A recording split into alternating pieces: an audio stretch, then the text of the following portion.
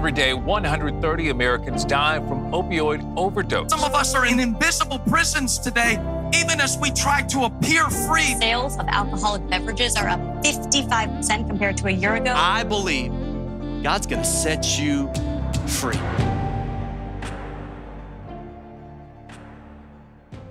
Alika Gambill. I'm saying the last name right? Gambill. Yeah, that's how you say it. Absolutely, yeah. What's happening, man?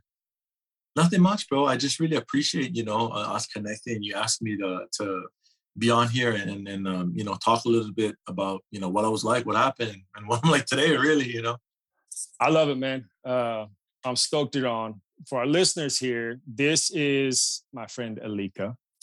Alika is coming up on 5 years of recovery, has an awesome nonprofit called Pro Recovery Power, is living in Southern California, but is from the big island of Hawaii. Dude, I love Hawaii, man. Well, because I've only been there once. I think we talked about this. We've talked about this, but I've only been there once. I went on it was like a 12-day missions trip to Maui.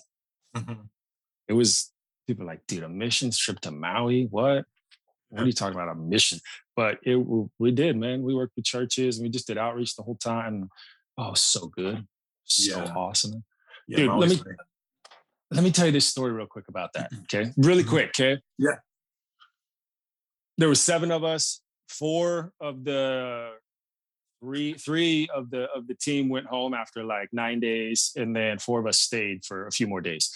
And my friend and I at the time, we didn't even have enough money or know what we were going to do for transportation for the last 3-4 days.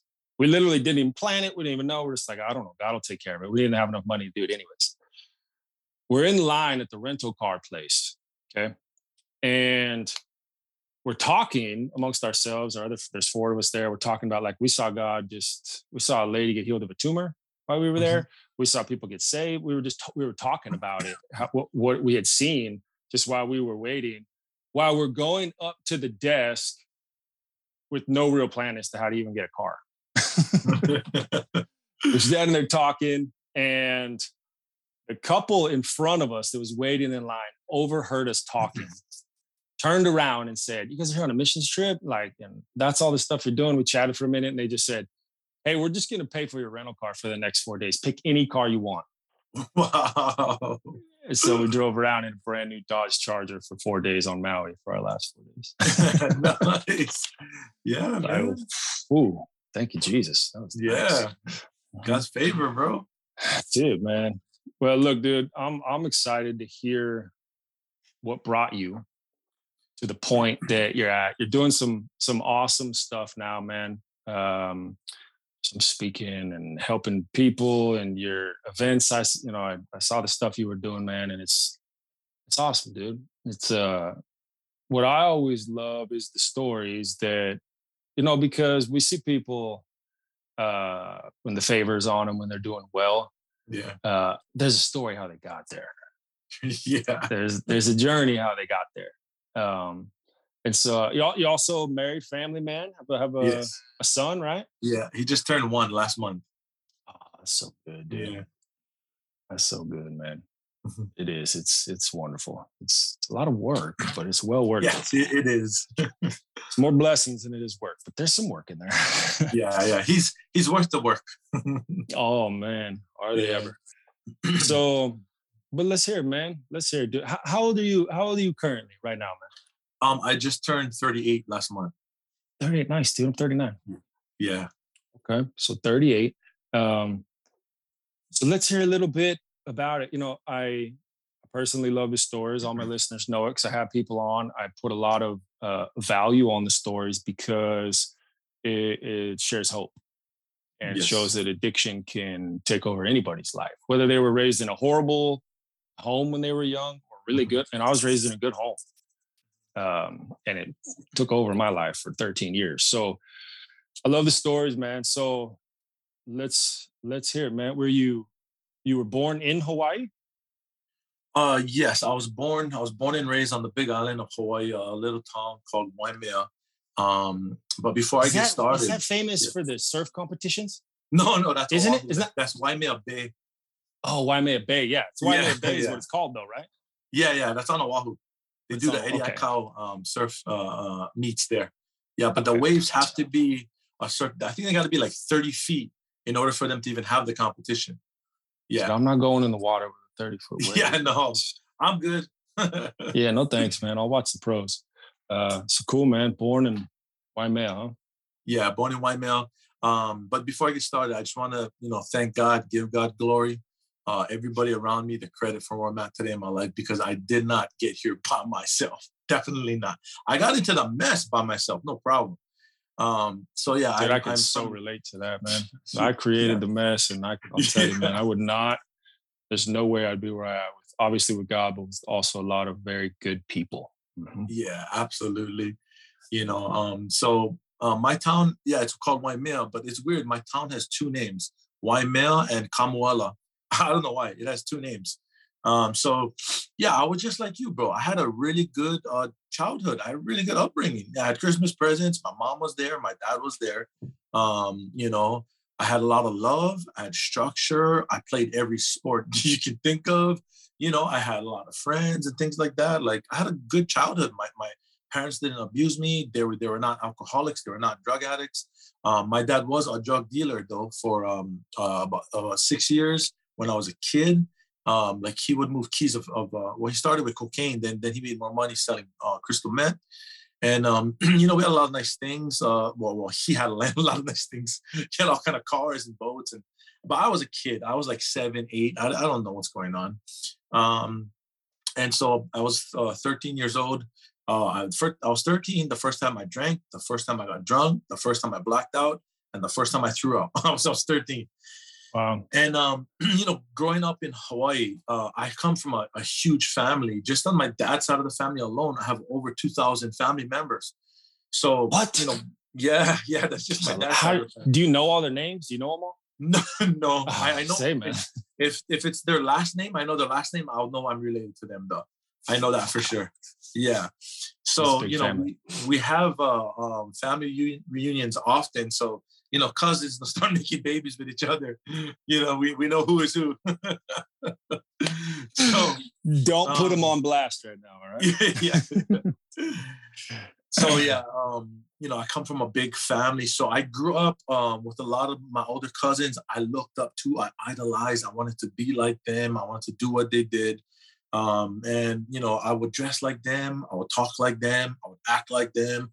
I would surf like them. I would try to party like them. I did everything that they did. Literally chameleon, mimicked everything.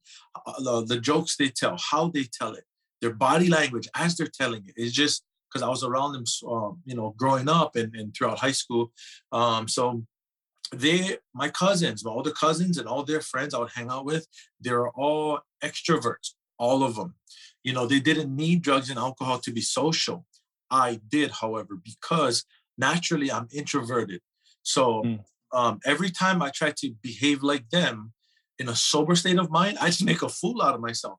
And even more so now. Okay, I gotta suppress this feeling of shame because I just humiliated myself. So I need to take a drink. I gotta go bang a couple lines right now. So, when I got into recovery, I learned that why I like to drink and use, it was because of the effect it produced for me. However, if I really am honest and I think back, it really wasn't that initially. It wasn't that. What it was is me. I bought into this lie that the world tells.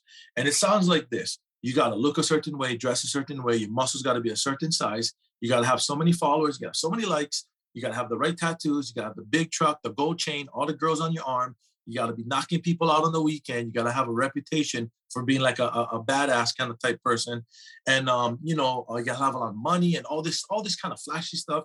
Like, that's the lies that the world was telling. And I bought it hook, line, and sinker. So growing up, being introverted, buying all these lies, I drugs and alcohol was my solution. It really was my solution. It never, ever was my problem. because when I was 15, I got introduced to drugs. I got introduced to cocaine, and my drug addiction lasted for 20 years. And cocaine was my main drug of choice, cocaine and alcohol. But I did acid. The only one I haven't done was fentanyl, because fentanyl is not popular in Hawaii.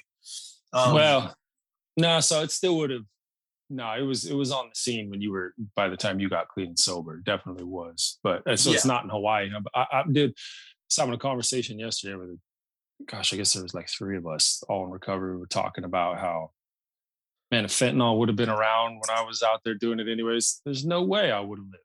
I wouldn't have lived through it, man. There's no way. It's way too deadly. It's way too potent. And my journey, the insanity came in same time. I was like 13, drinking, smoking. By the time I was 15, I wasn't getting into the cocaine and that, but I was pain pills just kept flooding into my life in that little window of time. So I could definitely relate to that. But so there you are, 15 years old, huh? Yeah, I'm 15, and to tell you the truth, I had a lot of good times drinking and using. It wasn't all bad, but it was very short. I agree. Yeah, it was very short-lived, though, to be honest, for me, because by the time I was about 19, 20 years old, I was already progressing. I didn't know, but I started to progress more and more. And the thing, I never really questioned myself if I had a problem. Probably, I don't know, until I was maybe in my 20s, late 20s around, or mid 20s, because everybody I surrounded myself with could drink like me and could use like me. When I first started, they were like up here. I had to catch up to them to kind of gain my tolerance. And so I never made the mistake of partying with people who couldn't drink like me or who couldn't use drugs like me. Because if subconsciously, if I hung out with people like that, it'll expose to me, hey, bro, you might have a problem. So subconsciously, that's why I wouldn't hang around with people. I wouldn't even make friends with people who didn't really drink and use like I did. So right around 19, 20 years old, I crossed that line into full-blown alcoholic and drug addict. And for me, how I could tell the difference looking back when I got sober is right around that age, once I started, I couldn't stop. I didn't know why, and I didn't really care. I was having fun. It was a party. But then somewhere along the line, probably about 26, it was one of the worst aspects of my drug and alcohol addiction was, even when I didn't want it, I had to have it.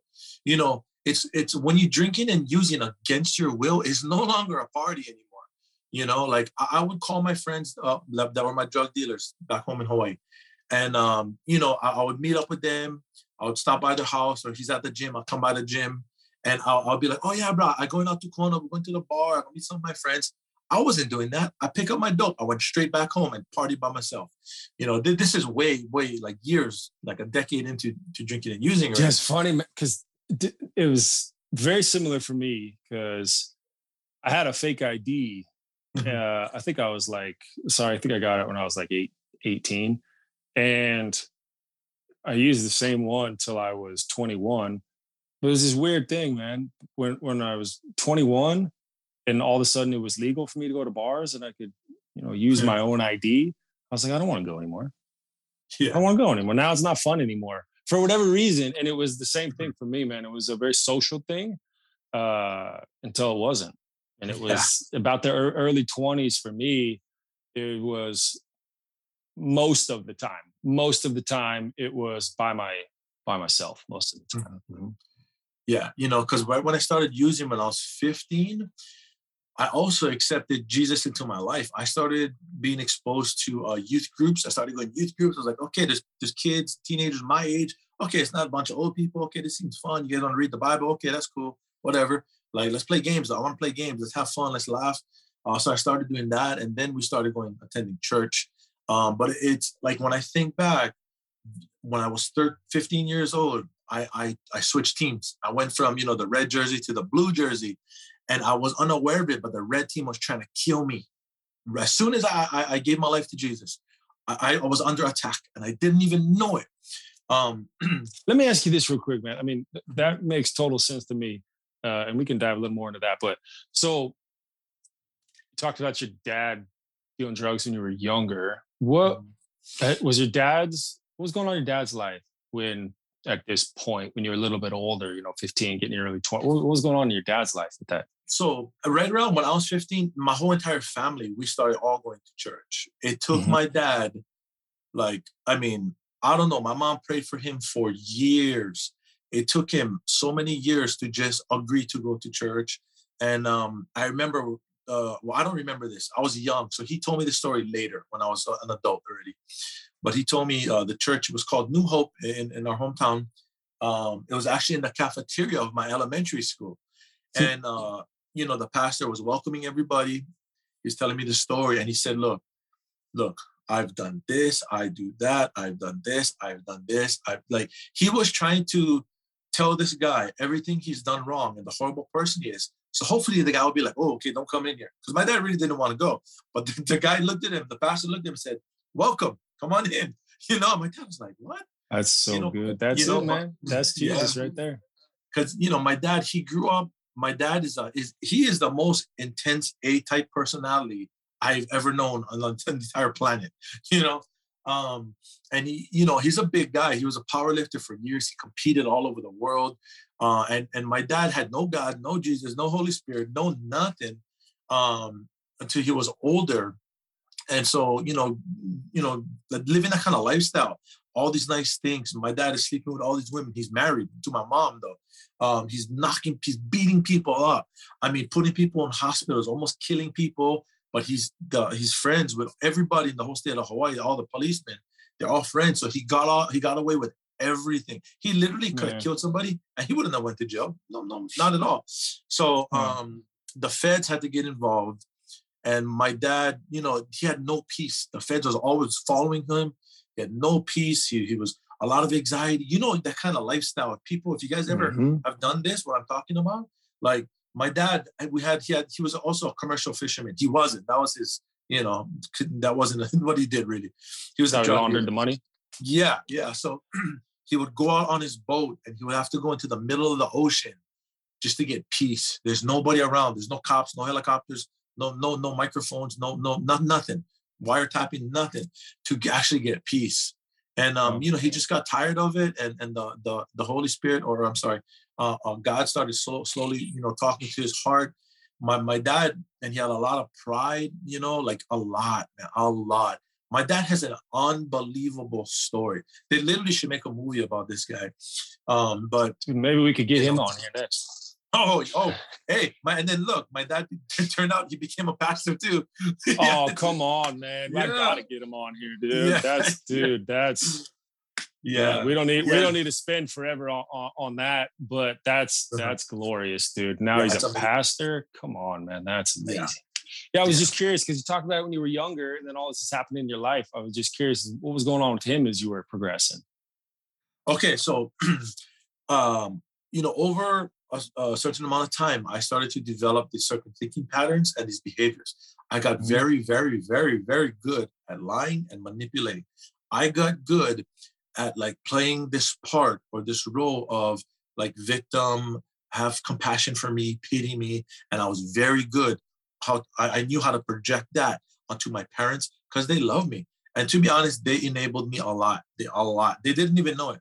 I kept my drug use a secret from them for 20 years. You have to be good at lying in order to keep that a secret. Dude, you got to be a professional. That'd be a very fine-tuned skill set.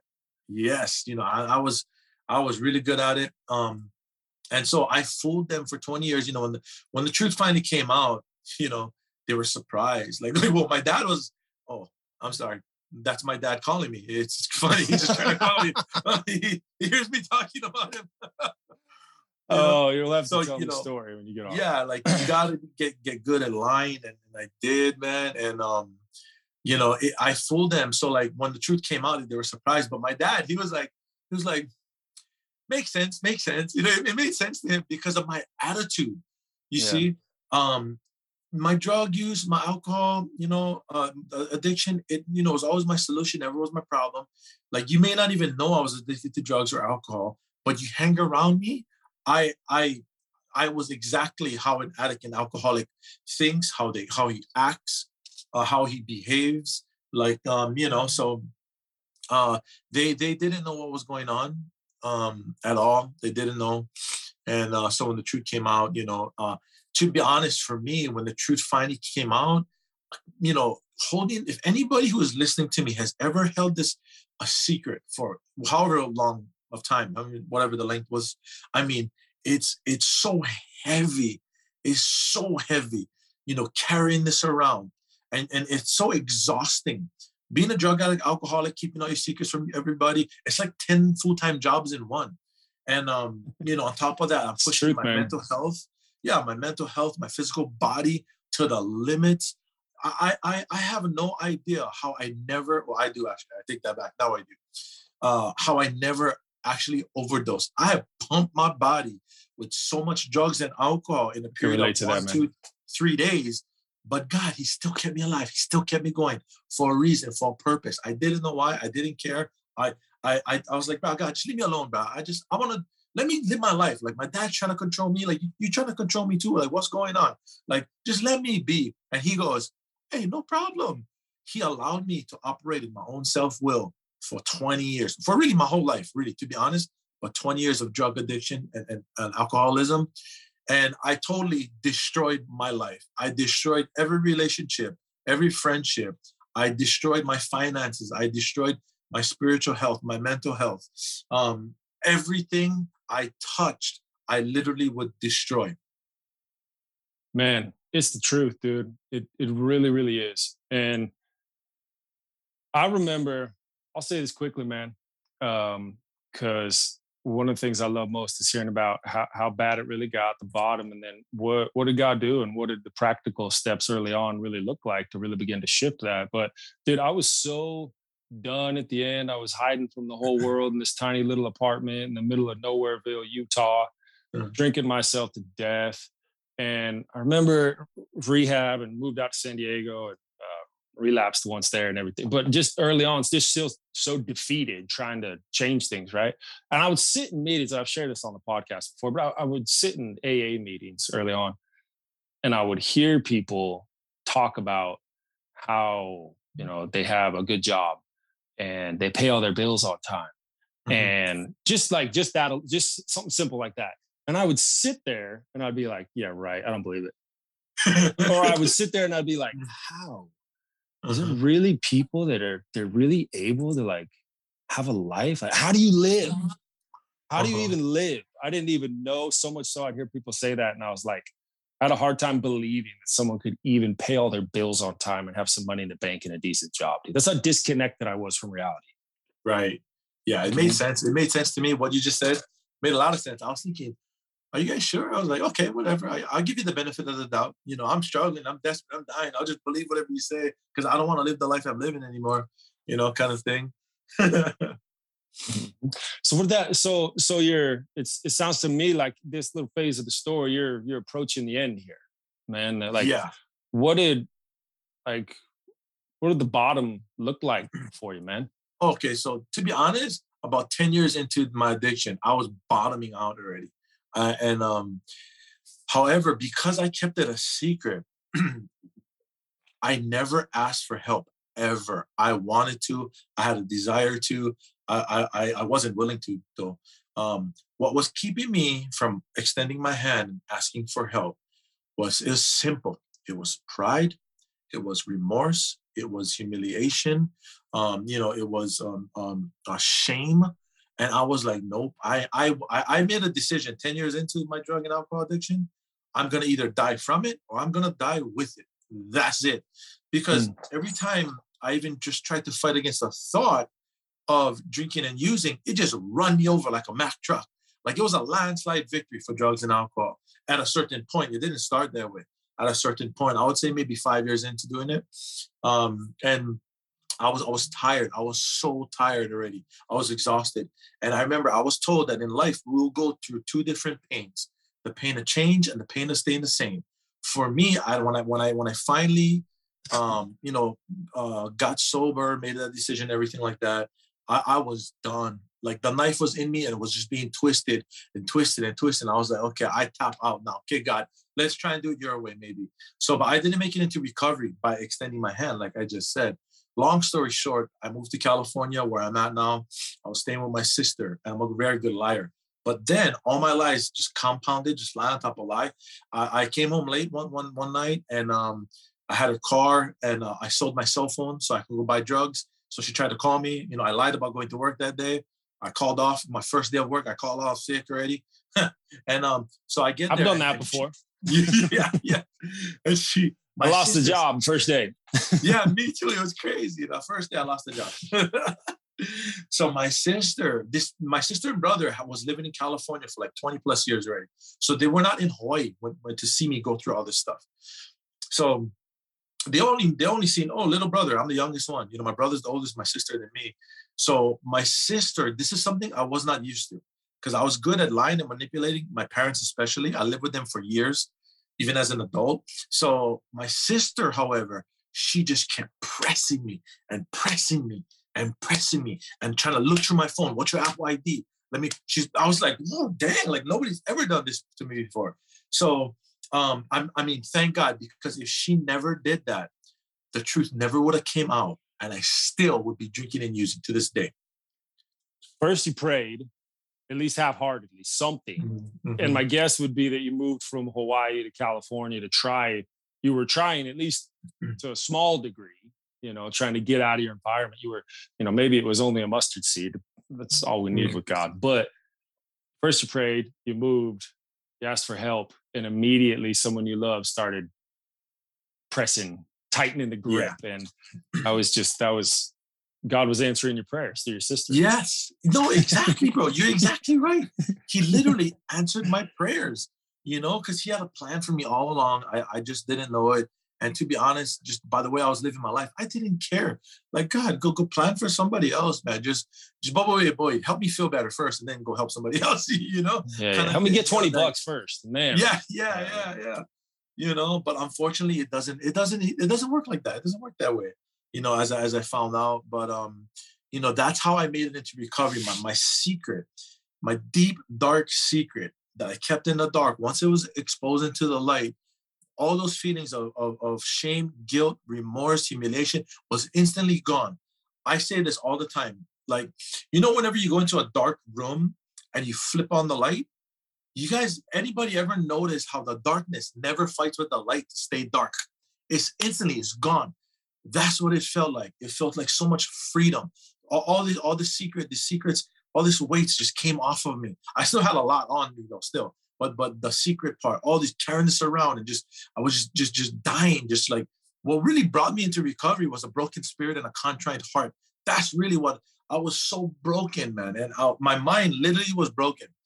My 12-step program in the beginning, and like till now, it helped me, my relationship with God, number one, and my program helped me to think properly, because I never had a drinking or drug problem. I had a thinking problem that manifested into a drink problem. Or a drug problem, an anger problem. Drugs and alcohol, not the problem, dude. They're a symptom of the problem. Yeah, absolutely. So, I was set free of those secrets of that particular one. I had tons of them, bro. But that particular one, I was set free from it. It was very liberating and freeing. And I was like, okay, my secret is out in the open. Everybody knows, my family knows. They still love me. They still care about me. I didn't die. I don't feel humiliated. Like, oh, let's go. So I am not a procrastinator. Even in my addiction, I wasn't. I take action. So as soon as that came out, that day when it came out, I'm crying for like an hour, and then my brother helped me apply for the Cover California. I tried to call treatment centers to get into treatment. No, call tomorrow. Is there a bed? Call tomorrow. I'm like, a week goes by. I'm like, but I don't know. I think I might use it. I don't know. I got to figure something out.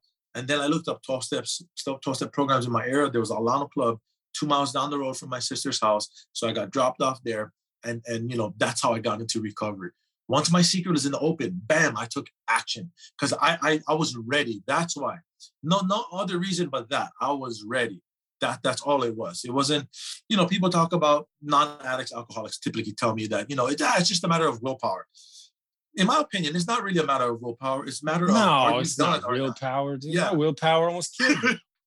It's a matter of, are you done yet? Are you ready? That's really what it is. You ready to surrender? You ready to? Are you ready to drop your willpower? Yeah. Right. Mhm. Yeah, exactly, bro. So, that's how I got into recovery. And that's, I went to my first meeting, I identified this guy, comes over to me, shakes my hand, bought me my book. I still got it. And he said, here, call this guy.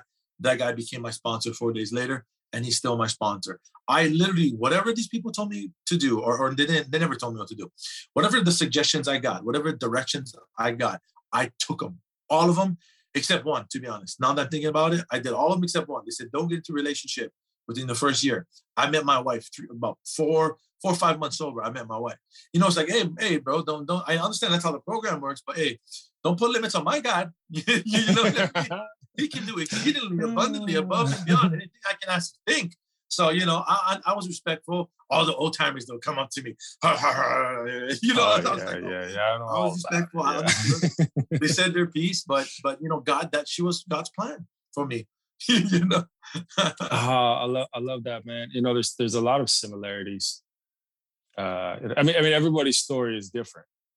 Everybody's, but they're all extremely similar at the same time too. Yes. And that was, God used AA in my life. I went to AA. I was going to probably on average 2 meetings a day.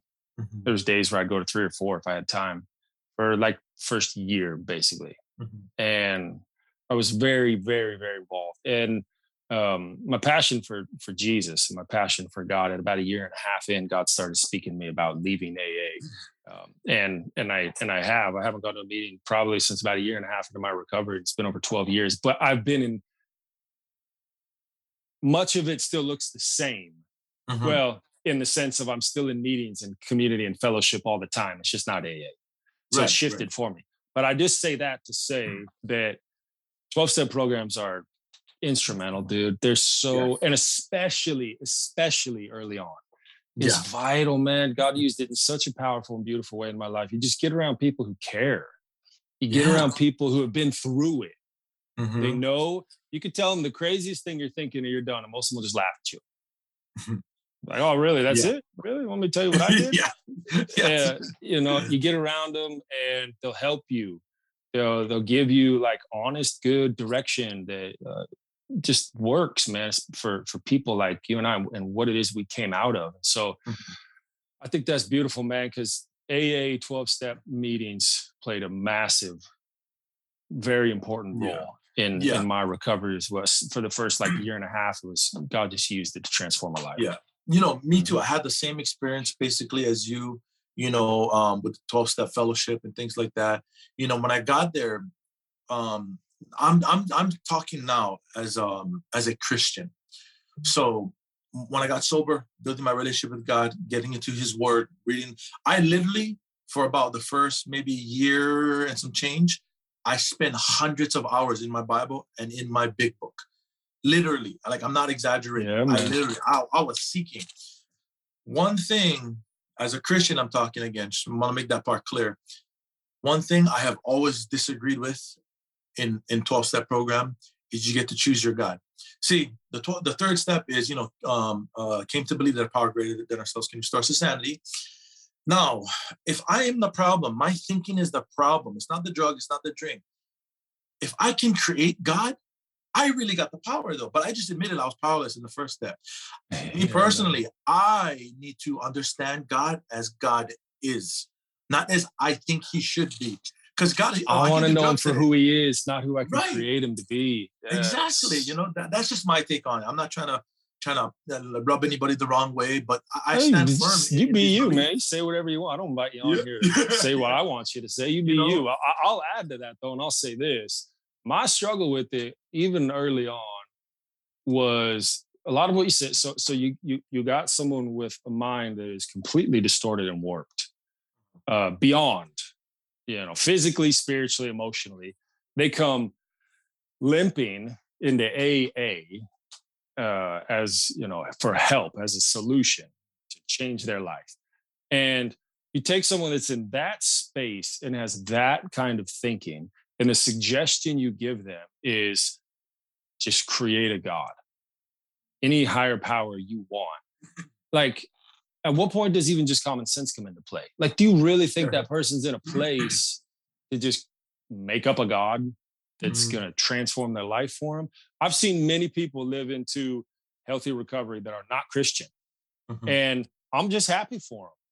I believe Jesus is exactly who he says he is, 100%. But I'm happy for him genuinely. But I will say this, to just come in there, I've heard people say, you probably heard this dude in AA, they say, well, if you're having trouble, you got to have a God. Like even if the door handle's your God to get started, you just got to have a God. I've heard that said in meetings. They say it as a joke, but they also mean it. There's like something besides you. And I'm like, what did you just say? Yeah. What? You're telling someone with that thinking to just create a God out of thin air and that's going to transform their life? I've struggled with that too. I respected it. And I think people are on a journey and God meets them in many different ways. And I've seen it happen. But me as well, especially early on and now, I'm like, even from a common sense perspective, that makes no sense to me at all. Yeah. I was far beyond human aid. No human power could help me already. I was far. I respect 12-step fellowships, 12-step programs and how it works, because without it, I wouldn't be here today. 100%, dude. 100%. Yeah. So I get that. I understand. And there's other programs out there like Smart Recovery. I don't know if you know Smart Recovery, but like there's no God in that. I understand. I scratch my head thinking like, I don't know, but I don't try to give it too much thought or too much of my attention. Like, the thing is, again, I want to speak as I know you're a believer. So I think the Holy Spirit just dropped this in my mind to say this. So, if you're a Christian and you're listening to this, I want to talk to you right now for a second. So, I have seen people whose God is not Jesus, who they don't believe in God the Father. They got their own God, and they have a better life than Christians do. We are the examples of the world. We are the salt and the light of the earth. That's our responsibility. That's the call God put on our lives. I believe we got to step up and be examples. And this is another thing.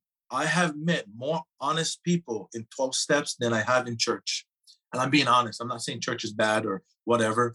I think though, as believers, we gotta step it up. We gotta step it up.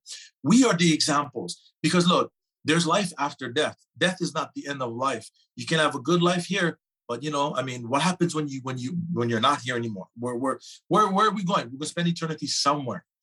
So that's something I don't know. The Holy Spirit just dropped that in my mind. So I said, okay, I'll say it. Say it then, man. I appreciate you saying it, man. You can be as real as you want on here, but I have I've spoken about that and noticed it over the years as well. People who don't know God and want nothing to do with God, have some form of spirituality, maybe in their life, and have more peace than a lot of the people I see at church. They handle stress better than a lot of people who could spout off, 50 Bible verses they've memorized. And it's not oftentimes the enemy hits someone who declares himself a believer even harder, just like you experienced when you were 15 without even realizing what was going on. So there is a very real spiritual battle going on. I get that. But at the same time, I just say that to say, I appreciate you saying that. And it is very true. It's not our job to be perfect, because it's not possible.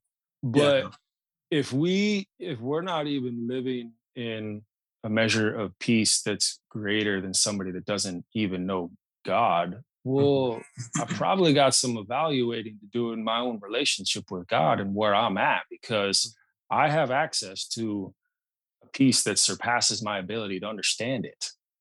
I have access to peace in any storm, joy in any storm, no matter what's going on. As someone who follows Jesus and says they know God, I don't have an excuse. I don't have an excuse to act like someone that doesn't know God. I don't have an excuse. Yeah. Yeah. And I firmly believe in this, because if you don't stand for something, you fall for anything. That has been my experience, and I'm not trying to knock, other religions, people's beliefs, nothing like that. I am pro my God. I'm not anti your God. That's a good way to say it, man. Yeah, there's people that listen to my podcast. They're not believers and they keep listening, and they know me personally. They know No, man, I'm not concerned if you have perfect theology or if you like, I'm not, because you're not a believer doesn't mean I don't want to be friends with you. Matter of fact, I have probably spent more time around unbelievers than I do believers. Yeah. And I'm not out to judge them, man. I'm just out to love them. That's it. Absolutely, bro. I mean, like, yeah, I think like, we got to be the examples, for the world to see. But, that there's a lot of responsibility with that comes along with it, and therein lies the problem. That's what it is, So, yeah. Let me ask you this, dude. Yeah. Let me ask you this. So you stumble into AA. Probably a good way to say it. I stumbled into AA. Or maybe drug myself in there. You get in there, man, and God starts transforming your life. You get that stuff out into the light. You start experiencing some transformation. Early on, as you know, and I've walked through it, and the many people we've probably worked with and talked with, early on is obviously a very hard time for many people in recovery. Spend a couple of minutes, if you would, man. What did it look like early on for you, and learning the skills and weathering the storms that would come? And like, what was the so obviously God, and there's the spiritual side, but what sort of practical action steps were you doing to see that transformation come about? Okay, so the first thing I started to do was build my relationship with God back up. I got a sponsor 4 days into going to a meeting. Within 30 days, he started walking me through the steps. Yeah, so I had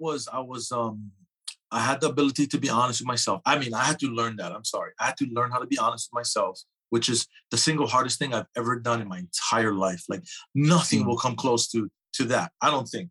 But God's full of surprises. So maybe willingness and open-mindedness. They talk about these things.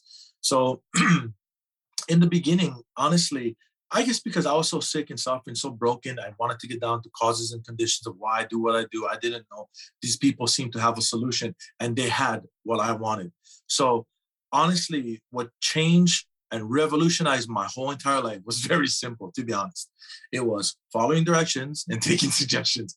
Because I in my addiction, I was very defiant. I had bold resistance against authority. Like, if you tell me go left, I will go right. Even if I'm going off a cliff, I don't care. It doesn't matter. I had so much pride. I want to listen to you. I know everything. Don't tell me nothing. Unteachable, uncoachable, bad attitude. So my sponsor, till this day, he has never, ever, ever told me what to do. He's never made me do anything I don't want to do, or he never made me do anything, period. I have never felt like my free will was threatened by this man. And I didn't find him. He found me. God sent him to me on purpose, because for a reason, because if I had somebody telling me what to do, I don't know if it would have worked, to be honest. I understand, like, I have friends that their sponsors will literally tell them what to do. And that's cool. Like, they've been sober. They're in different fellowships and stuff. And they've been sober 5-6 years, whatever. That's good. But for me speaking, that probably wouldn't have worked for me because of, my dad my whole life would tell me what to do, would make me do things, would impose his will onto me. And I would fight more. I'll push back even more and more and more. And that's kind of how it started, growing up, childhood, adulthood, and all this. So by the time I got sober, and I was like, oh, hell no, nobody better tell me nothing. I had a good career, by the way, too. I was making some good money. I was traveling all over the world. So I had a big ego. I was competing. I was dominating in the state of Hawaii. At one point I was. And so, like, don't tell me what to do. You see, look at all my awards. You think I need your help? You know what I mean? I had this the worst attitude in the world. My goodness. So going through my steps, I'm not gonna go through all my steps. It'll take too long, but kind of first, second, wasn't difficult for me. Third one wasn't difficult for me. Oh, no, I'm sorry. The third one was difficult for me because it was doable. It was very doable. It was difficult, but I got through it because I was a major control freak. Like, if I wasn't in control, I was out of control. I mean, I had to control everything. Like, where we're gonna eat, what beach we're going to, how much kids we're gonna have, the name of the kids, everything had to be my way. If it wasn't, I flip out. So if I wasn't in control, I was out of control. And being that So type you person, surrendered. Yeah. So like Surrendered control. Exactly. It's so funny you mentioned that. I learned recently, it was like a few months ago. I have a new definition of surrender now. I heard this. I forgot where I was, what meeting or I forgot who said this, but they said, look, this is my definition of surrender. And that is just joining the winning team, because you ain't winning if you're losing. I was losing big time, man. So like third step, the first time I was 33 years old. For the first time in my life, I claim to have done this, but I never did. First time in my life, I relinquished control and I said, God, okay, I will trust you now. I trust me more than I trust you, to be honest, but I'm going to take a leap of faith and I'm going to put my trust and my faith in you because you know what's best for me. What I think is good for me is bad for me. So I need your help. And specifically in regards to finding a wife and being married, that's something I always wanted since I was 15 years old. So I'm not kidding. As soon I completed my third step, days later, I met my wife. Amazing. I get to my fourth step, and I'll kind of skip through the rest of them. But my fourth step is. Let me say this real quick about that third step. It's interesting, man. So much of walking with God and so much of the recovery process, dude. I call it the paradoxical paradise. Think about it, dude. That. You have to give up control in order to get control of your life. Mm-hmm. There's a long list that I could go down where it's completely paradoxical. It doesn't make sense if I'm thinking with my brain only, it doesn't make sense. If I'm thinking with my heart, you can begin to grasp it piece by piece. Mm-hmm. And it's paradoxical and it just doesn't make sense to the mind steeped in self-will run right. It begins to really, really make sense once you just engage with it a little bit. I had to surrender control in order to get control. Mm-hmm. Yeah, that's crazy. I know exactly that. What you explained, exactly what I experienced. You put it perfectly, man. That was great. You literally just told what I went through. It's crazy. But I got to my fourth step, and I made a searching and fearless more inventory of myself. And because any business who doesn't take regular inventory usually goes broke. It's the same thing with human beings. Dude, I was so bankrupt. Yeah. So by this point, spiritually, emotionally, and literally. yeah. Right. So at this point, bro, I labeled myself victim. I could blame everybody for everything in my life. I had tons of resentments, tons of fears that I was fearless in my addiction. I don't fear nothing. So when I get to my fourth step, I get through these 3 inventories: resentment, fear, and sex inventory. Now the resentment one, no problem. My hand couldn't stop moving, man. Pages of them, I get through the resentments. My sponsor had to walk me through some of it because I literally couldn't see what my part in it was. Like if you look at it on paper, all the way up until what my part was, it's so justifiable. People see that, they go, man, it makes so much sense. Oh, I feel bad for you, bro. You know what I mean? But whether it was my sponsor taught me, whether it was 1% or 99%, I had a part to play in every single one of mine. So I had a few of them, about 5, 6 of them. I was like, look, I have no idea what my part was in this. So he never did give me answers either. That's another thing I love about my sponsor. He makes me think. He starts asking me questions. We start conversating. We start talking. And before you know it, the answer flies out of my mouth. And I go, oh, wait. Yeah, that was my part, So I get to my fears. I was like, no, I'm fearless. Again, once I had to do this, my hand couldn't stop moving. I'm afraid of this. I'm like, holy crap, I'm afraid. I have tons of fears, and then get through the sex inventory as well. So this is paradoxical paradise as well. I'm sorry to interrupt you, but it's the same thing, dude. I see, for me, I got in a lot of fights when I was younger. Up until I think I was at the age of, I was about 20 when 5 guys literally kicked my head in and I ended up in the hospital. And I've never gotten in a fight since. But I always thought I was living this way. I was aggressive and would get in these situations and just go off because I was fearless. Mm-hmm. It's the exact opposite. It's because I was filled with so much fear. It's literally the exact opposite. Driven by 100 forms of fear, bro. I know. Shoot. So just really side note. So I was with a sponsee a few months ago and he was going through his fears. So I still have all my 4th step. My wife knows everything about me. She's seen it. We have never gotten into an argument and fight about it. She just trusts me because I'm so honest with her about everything. So I keep my stuff. And so I was looking at it and I was like, wait, I had a ton of fears. I went to check off all the fears I don't have anymore. There was 34 fears I no longer have. Amazing. So I get through my 4th step. At the end of it, I complete it. I stopped cutting myself and blaming the knife already. I had proof on paper in my own handwriting. I no longer was a victim. I was relieved of the bondage of self. For me, specifically, at that point in my recovery, that one set me free. I found the most freedom the most freedom period in my 4th step. And it was because of how I operated, how I thought, my thinking, my cognition, being a victim, blaming everybody and justifying it and believing my lies. So shared it with my sponsor, 5, 6, all this stuff, made my list. I checked it 5, 6 times, and then I started making amends. But I love 10, 11, 12, 10, continued humility, a lot of humility now. Continue to take personal inventory when you're wrong, promptly admitted it. 11, continue to build your relationship with God. 12, carry this message to somebody else. My sponsor taught me in 11 or 10, 11, 12 will prevent a 4, 5, 6, 7, 8, 9. He said, if you fail to 10, 11, 12, you probably will build up resentments. Okay, you're probably good to work the steps all over again. Because nowhere in the literature does it talk about them working steps multiple times. And I'm not against that at all. Tons of my friends have done that, but it's when I failed to 10, 11, 12 where, okay, and this is something that I'm grateful for. So, people, we got these apps like the Sober Time. I got the Sober Time app, keep track of how long I've been sober. So I have that, but I also have something else next to it. And the one next to it, to be honest, I'm much more grateful for that one than how much time I got clean. So today, it's resentment. I have been resentment free for 982 days. I've been resentment free. I mean, that just sounds cool. Yeah, 982 days of resentment free. And let me just say this on that. We're living in a time period right now where people almost look at you. If you don't have a resentment, they think something's wrong with you. Mm-hmm, mm-hmm. If you're not angry about something, well, then there's definitely something wrong with you. What do you mean something's not bothering you in this world going on? It's like, nah, man, I get to live free. I get to live free. What do they say, man? It's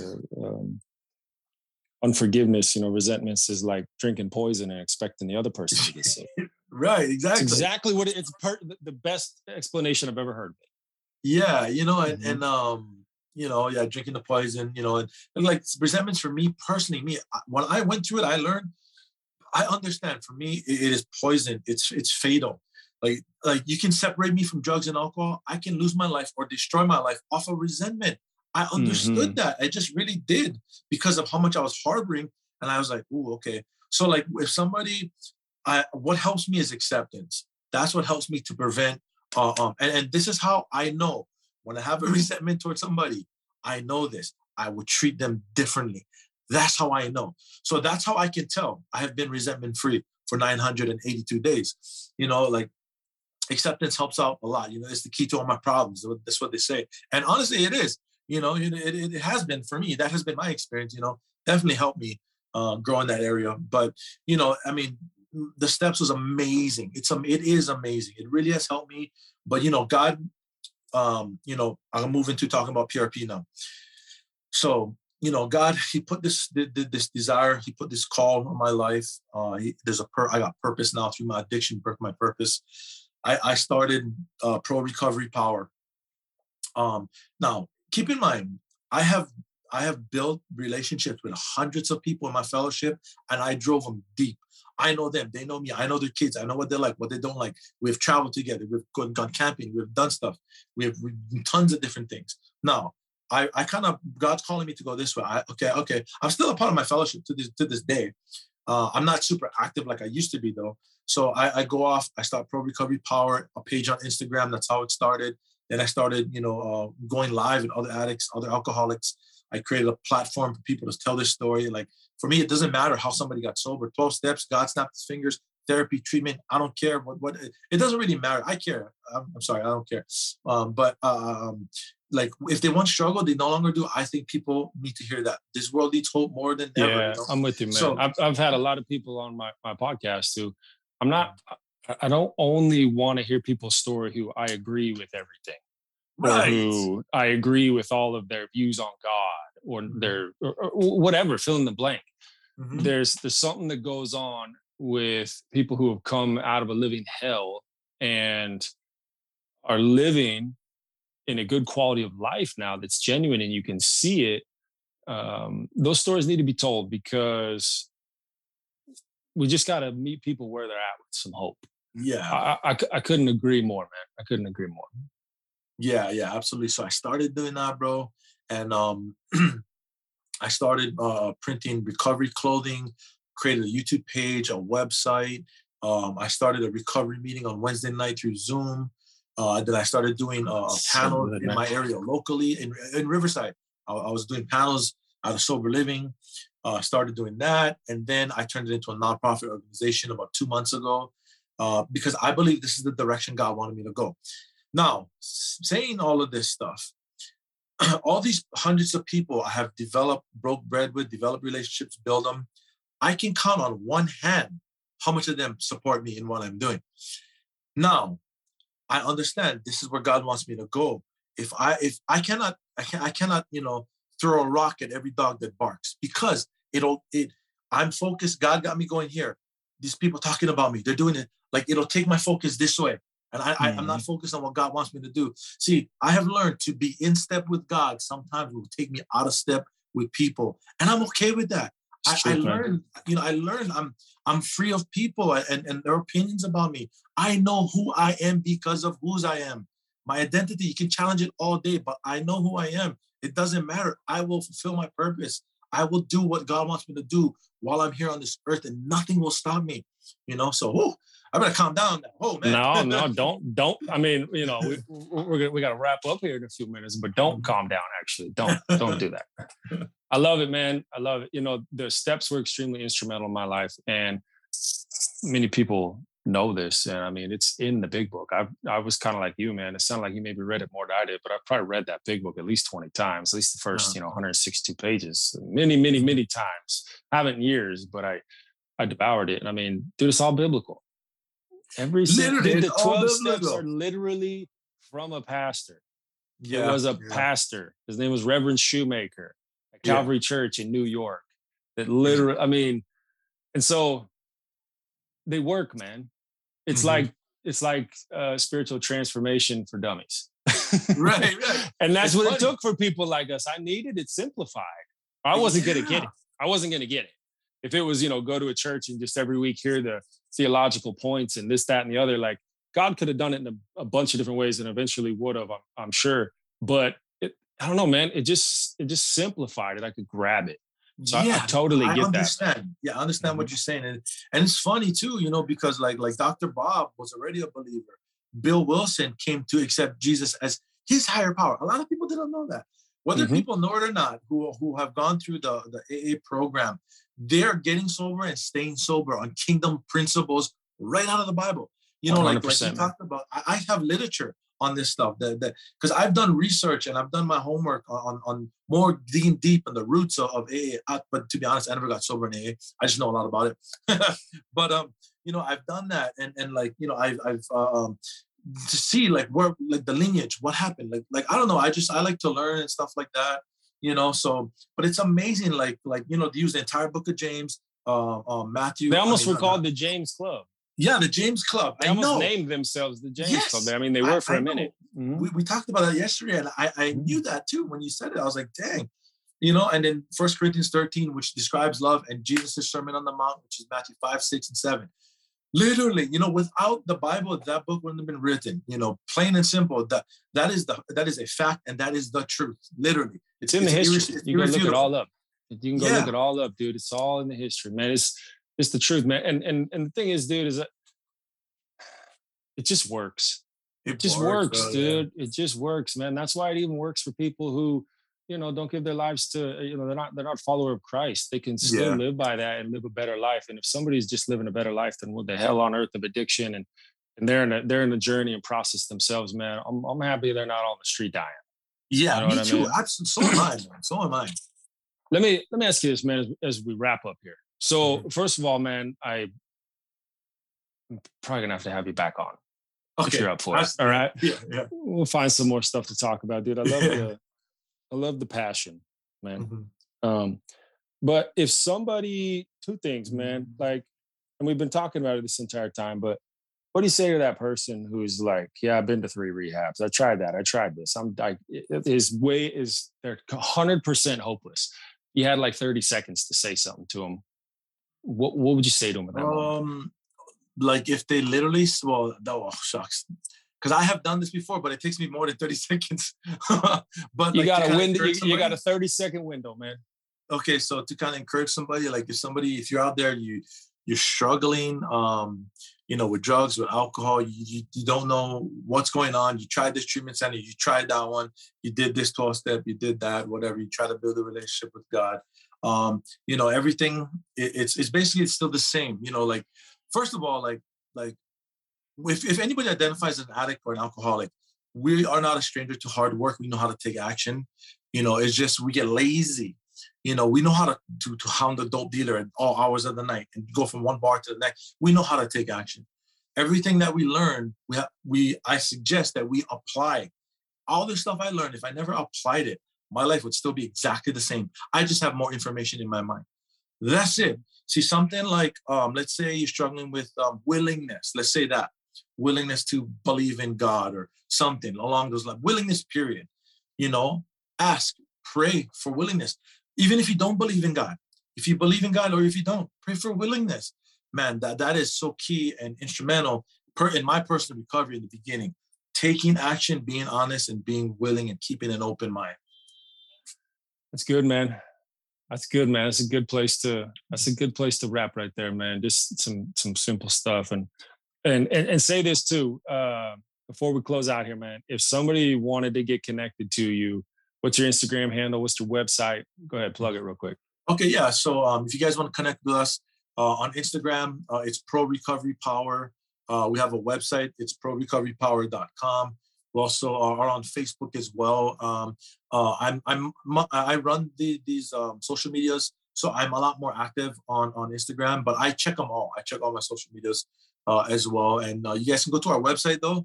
It talks about everything: our mission, our vision, what we're about. Got the recovery merch on there, our YouTube page, everything. It describes us as a nonprofit organization. That's beautiful, man. And thank you for what it is you are doing, man. The more people that can come out of that mess and really live a healed and whole life and be loud about the message, the more the better, man. The more the better. And can I say one last thing? Something just dropped in my mind. Yeah, real quick. So this guy I've been watching him for years. His name is Pastor Ron Carpenter. He's up here in San Jose now. He said, look, he was doing a sermon one day and he said, Jesus has said, make sure the light in you be not darkness. The translated version of that is make sure what you believe to be true is not a lie. I lived the life for 20 years because I believed the life for 20 years. So our thoughts are things. Let's protect our minds and renew them on a daily basis. I'm glad you threw that in there, man. That's good. That's good, dude. Thank you. I would love to keep talking to you, man. I'll just be real with you, dude. I got to go be a dad and pick my son up. Right. Look, man, and for our listeners, dude, I would encourage you, man, follow Alika on all this stuff, man. He's always sharing good stuff. Go check out the website, show him some love. And again, my friend, we'll have you back on sometime, but I appreciate you coming on, man. Thank you so much, bro. I appreciate you. Aloha. Aloha. Yeah, dude, I got to get back over to Hawaii. I'll talk with you real soon, man. And thank you guys for joining us on another episode here on the Recovering Reality Podcast.